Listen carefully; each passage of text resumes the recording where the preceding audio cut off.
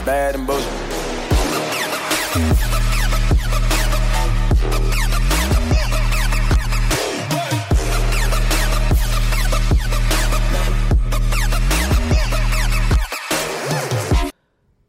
Welcome to the Bad and Bitchy podcast. I'm Erin. I'm Erica. And I'm Amy. And it's Misogynist of the Week time. I will admit that finding a Misogynist of the Week for this week was a bit of a stretch because everyone decided to be racist and misogyny wasn't as apparent as it usually is. That said, we did find someone. They're there. They're always there. Yeah. Lurking. The racists were just so much louder this week. It was a real pain in my ass. So, you know, the Democratic primary is underway in America. And, you know, we have yet to speak about it on the actual pod, but that doesn't mean we can't talk about someone on our Misogynist of the Week. And our Misogynist of the Week for this week is Beto O'Rourke, the former congressman from Texas who lost to Ted Cruz in the Senate race in November. Beto announced on Thursday that he is running for president, and he gave a clear call for Americans to look past their differences in order to confront the challenges facing the country, basically running a very similar unifying campaign that Obama did and kind of a similar thing that Cory Booker is doing. He posted a video as his announcement, and he said, quote, "You'll see us run the largest grassroots campaign this country has ever seen. It's the only way to win. It's the only way to effectively govern." Great. Wonderful. Sounds wonderful, right? So following his announcement, he went to Iowa, which is one of the, I think, the first primary state in the U.S. Instead of primaries, they have a caucus. That's a whole bunch of minutia we don't need to get into. But effectively, you know, it's important. Candidates go there and they hold small meetings. They go to cafes. They have, you know, go to events in people's houses where they've got like 10 or 15 people. And they try to convince those people why they should support them in the caucuses. And, you know, it's a lot of very small groups, and then gets into larger groups as the time goes on. And, you know, Beto was in a coffee shop the other day, and his first stop as a presidential candidate. And, you know, he stood up on the counter and was, you know, passionately addressing the crowd. And he was talking about his wife, aptly named Amy. And he said that, you know, she is raising, sometimes with my help, our 3 children. And, you know, this was kind of off-putting to some women on Twitter. But again, you know, these comments got lost in all of the hullabaloo of the week. And he's so lucky. So lucky. But then, to be clear, he also made this remark at multiple campaign stops. And then in Washington, Iowa, he said it again, you know, his wife Amy is raising their children, sometimes with my help. And, well, you know what? Thank you. Like, congratulations. So Rebecca Traister, who is, has a book about feminism and, you know, the collective anger of women and like how it's transformed politics and culture throughout history. She was like, look, on Twitter, she was like, look, I guess like Beto could have stayed at home and baked cookies, but you know, what he decided to do was fulfill his dream in his profession. And well, thank God for that. And then we've got Jessica Valenti, another prominent feminist on Twitter. She was like, he did this again. And it's just as though he doesn't understand that, you know, there are actual candidates like Elizabeth Warren who have actual childcare proposals that would kind of solve this whole issue that he's raising, that, you know, he makes enough money or his wife doesn't need to work or she didn't want to work or couldn't work or decided to, like, wasn't able to because she needed to take care of the children. And it's just this type of like machismo that is just very much traditional, that is not necessarily where the Democratic Party is at this point in time. Yeah, or like where people are. I just like I mean, we've talked about this before, like the fathers who make jokes about babysitting their kids or like not participating in parenting as if it's like some like, again, weird flex to be like, yeah, I did nothing, my kids turned out okay. Hey. And you're like, why would you even brag about that? Wink, wink, nudge, yeah. nudge. And it's also like a very like 90s stand-up joke of like, oh, my wife and kids, you know. But it's just like the whole vibe of it is like a really just so ignorant. Like clearly people want or need of childcare solutions, but there were also like need of men sort of breaking down these like, you know, toxic masculinity tropes of like not caring about parenting, not doing any emotional labor in the house.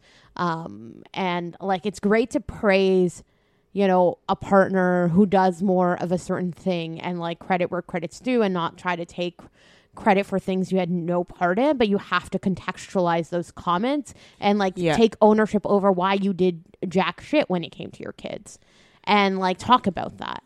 And, you know, and if it's like you and your partner had the privilege of her being a stay-at-home mom, like I don't know what their arrangement is or something, like say that we've had the privilege of having a single income household. We didn't need nannies and we didn't need a dual income, but most families don't have that. I don't give a fuck about your joke about your wife, you know, doing all the heavy labor. Most women do that. And they do that, unfortunately, without any recognition and without any compensation. And they do it in addition to doing multiple jobs because they have to, you know? But everything about Beto work, like, just dumbfounds me. Like, I have no idea where it came from. I don't know why anyone gives a shit about, I mean, I know, like, technically where it came from. But, like, I don't know why he's relevant. I don't know why he thinks he is, like, even, I mean, I'm sure this isn't, like, if he wins on the first go, I'd be surprised and very disappointed. But like, I mean, it's clearly leading up to a longer trajectory of his kind of political path, right? But like, I think it's just very, bizarre and entitled for someone like that to come out of the blue and on already like probably one of the most competitive fields of any Democratic primary in the history of like the last, at least, like I don't even know, like ever. Probably, I would think. And also one of the most diverse fields. Absolutely. The fact that Beto O'Rourke somehow thinks that he has enough substance to go the distance is a bit rich and shows to me like, you know, he knows nothing. He knows nothing. He's done nothing, and he's famous for losing to Ted Cruz. Dear God. Good Lord. How does this make this guy a Democratic primary front runner?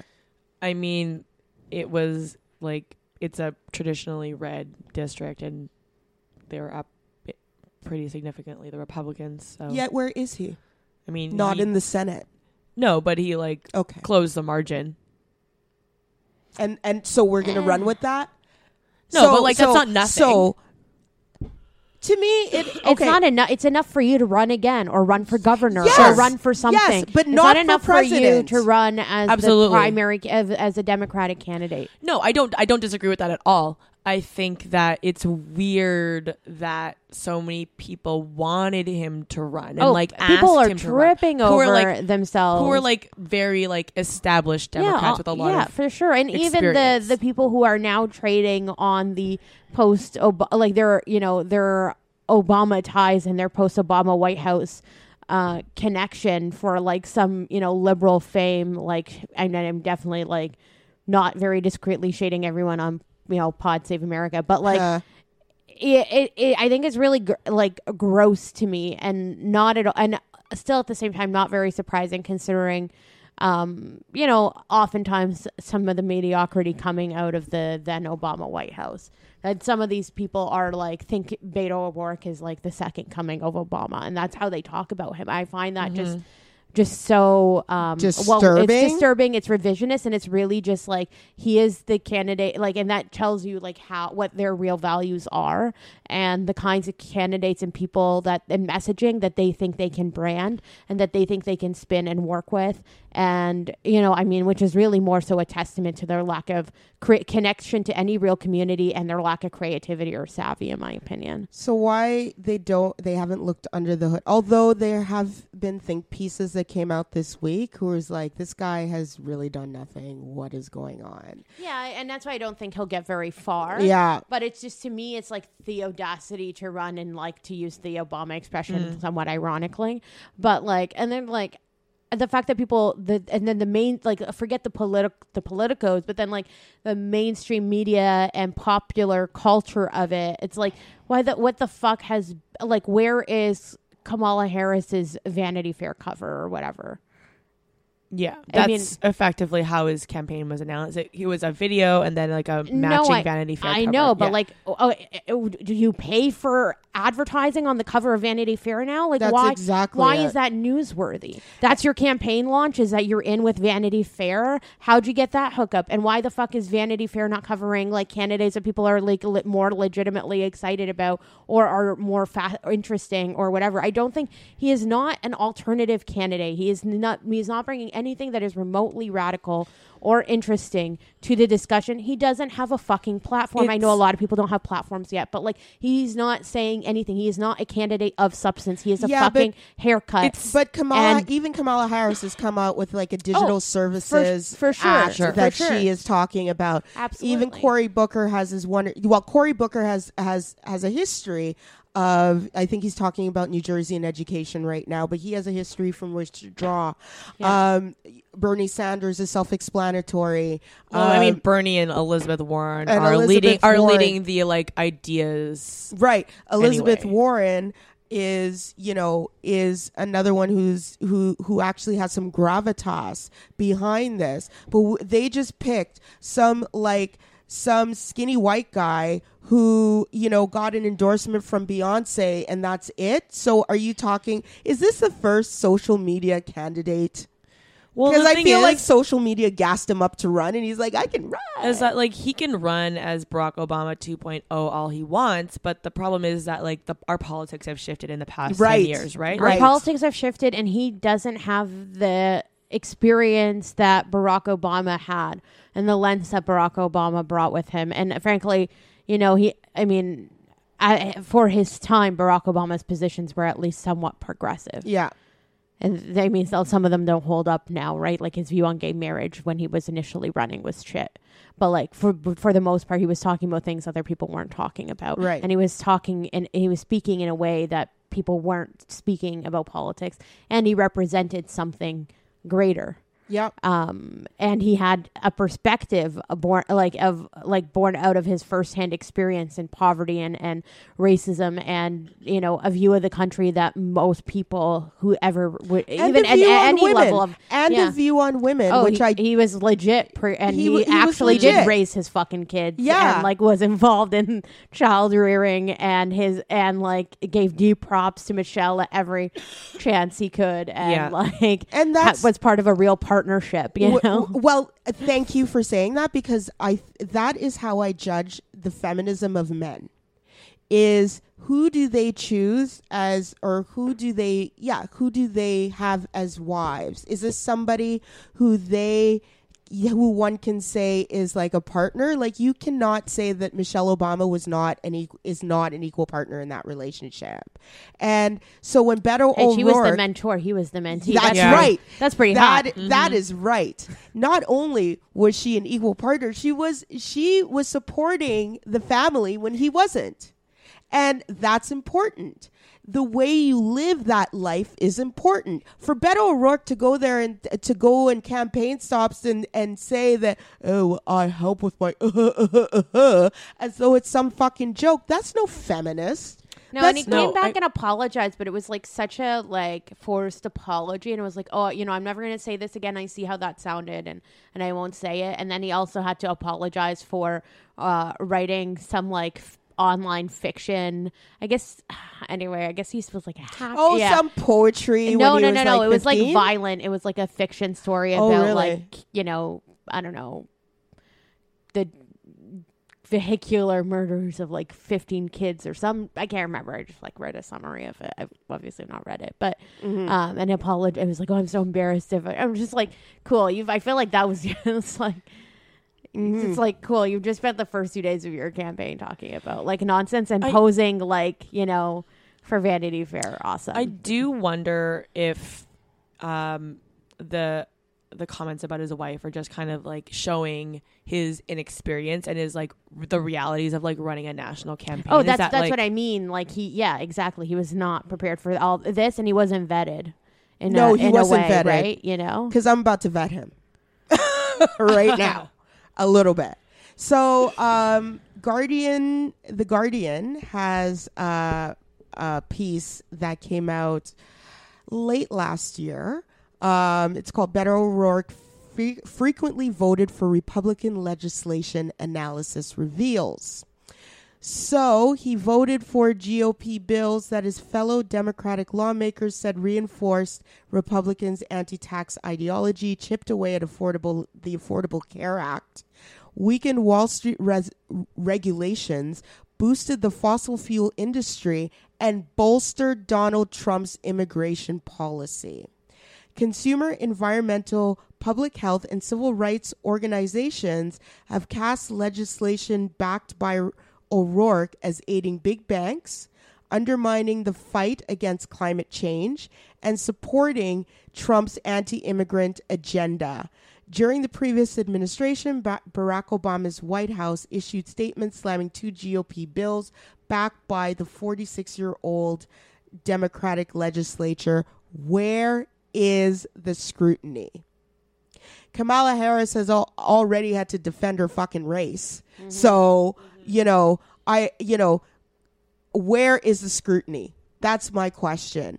And again, I go back to these like Democratic centrists who are holding him up to run. I hope they don't have another Debbie Wasserman Schultz episode in the next election, because that's the last thing they need. But they seem to be picking winners and losers already, and that's something that people had a problem with the last election. Yeah, how do we kind of like get men to stop thinking that joking about their wives raising their kids and them babysitting them, like, how do we change that perspective? And we don't fucking vote for those fuckers. How about that? I mean, more in general. We don't fucking vote for those.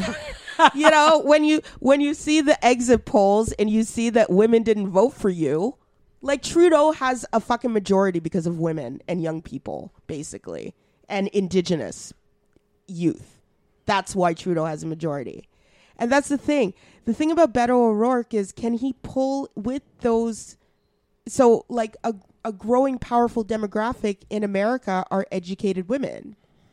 And my question is, can he pull in those votes with those kind of comments? My guess is no. But this idea that women are somehow secondary to the calculus is what is troubling. So what can women do?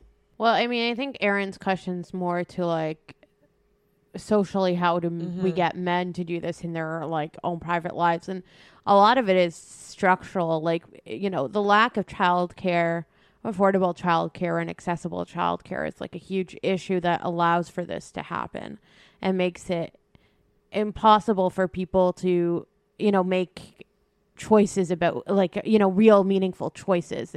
And instead have to fall back on how we've been socialized to distribute labor in the house, in the home. So it forces women to sort of take up these gaps, even where they are working and where they're not working. They're not compensated and the work is trivialized. And like there are ways through universal care, like childcare, and through either like minimum income or some form of compensation for stay-at-home moms and parents of not just moms, obviously, but like to kind of place a real value on that work. And then I think it is sort of, moving away from these moving away, from some of the cultural forms of toxic masculinity that do allow that to happen. Like, as you said, there's a certain machismo in sort of like not caring about what happens to your kids or having a hands-off approach. And, we have to challenge that all the time. But I think you need the structural systemic elements to make that happen. Someone else who I was going to maybe suggest as a misogynist of the week is Terry Crews, which I know is shocking because he's been so good on sexual assault stuff, but he's been really bad lately on Twitter around the role of men in their home life. And today he was tweeting like the answer to toxic masculinity is like good paternal like presence in the home, which like on its face doesn't sound super bad, but it's like, it's just, it is sort of a form of toxic masculinity that kind of goes back to this sort of like paternal what are you doing? Essentialism of like, like a certain, what masculinity looks like. And the fact that, men need to be raised by men and this sort of like sex or gender essentialism. And he was also kind of parroting a few weeks ago some really troubling lines around like, Black fathers or absenteeism is the source of issues in the Black community, which is like pretty fucked up for anyone to say, but was pretty upsetting to hear Terry Crews say that. And there are still those people, so-called progressives who still perpetuate those ideas that, a certain, the whatever fatherly presence is in a child's life has to still conform to these gendered norms, and ones that maybe are a bit more noble than whatever toxic masculinity is. And it's like, well, noble masculine gender roles are also harmful because they are not, they're gendered. And like, that's the problem. Yeah. And anyway, I mean, you can sort of see like where I'm getting at with that, but. Well, I think that like one thing we ignored is that Beto O'Rourke is from Texas. And so his form of progression or being a progressive in his mind may have to do with the fact that he maybe does help out. Relatively speaking, he may be progressive in terms of the social norms there. But this is a national campaign. And I think that's part of the problem, is that he is still behaving as though he's running in Texas. Yeah. And this ain't Texas. Yeah, and you can have your own views as to like how things should be in your state, but you also have to realize that like your state isn't the only one once you're running a national campaign. Yeah, you can't extrapolate from your experiences from your state because you're relatively progressive compared to like a Ted Cruz, which is a fucking low bar. It's so subterranean, that bar. Yeah, and I think it's just kind of a general call to action to men to like be better, because the more that your friends joke with their pals about like, oh, like, ha, my wife's at home, I don't look after my kids, I have to babysit tonight, I can't go out, you're just furthering this, and you need to call them out and tell them that that's bullshit and that they're shitty. And you know what, they're gonna get mad at you, but you know what, fuck them. What's wrong with I don't understand what the difficulty is. Like, it's your kid. Do you not want to take care of your kid? Like, just on a human level, I'm just wondering. Anyway, that does it for Misogynist of the Week. Get social with us. We're on Twitter at Bad and Bitchy, on Instagram at Bad and Bitchy Pod, Facebook /Bad and B Podcast, and email us badandbpod@gmail.com. Bye. My bitch is bad and bullshit.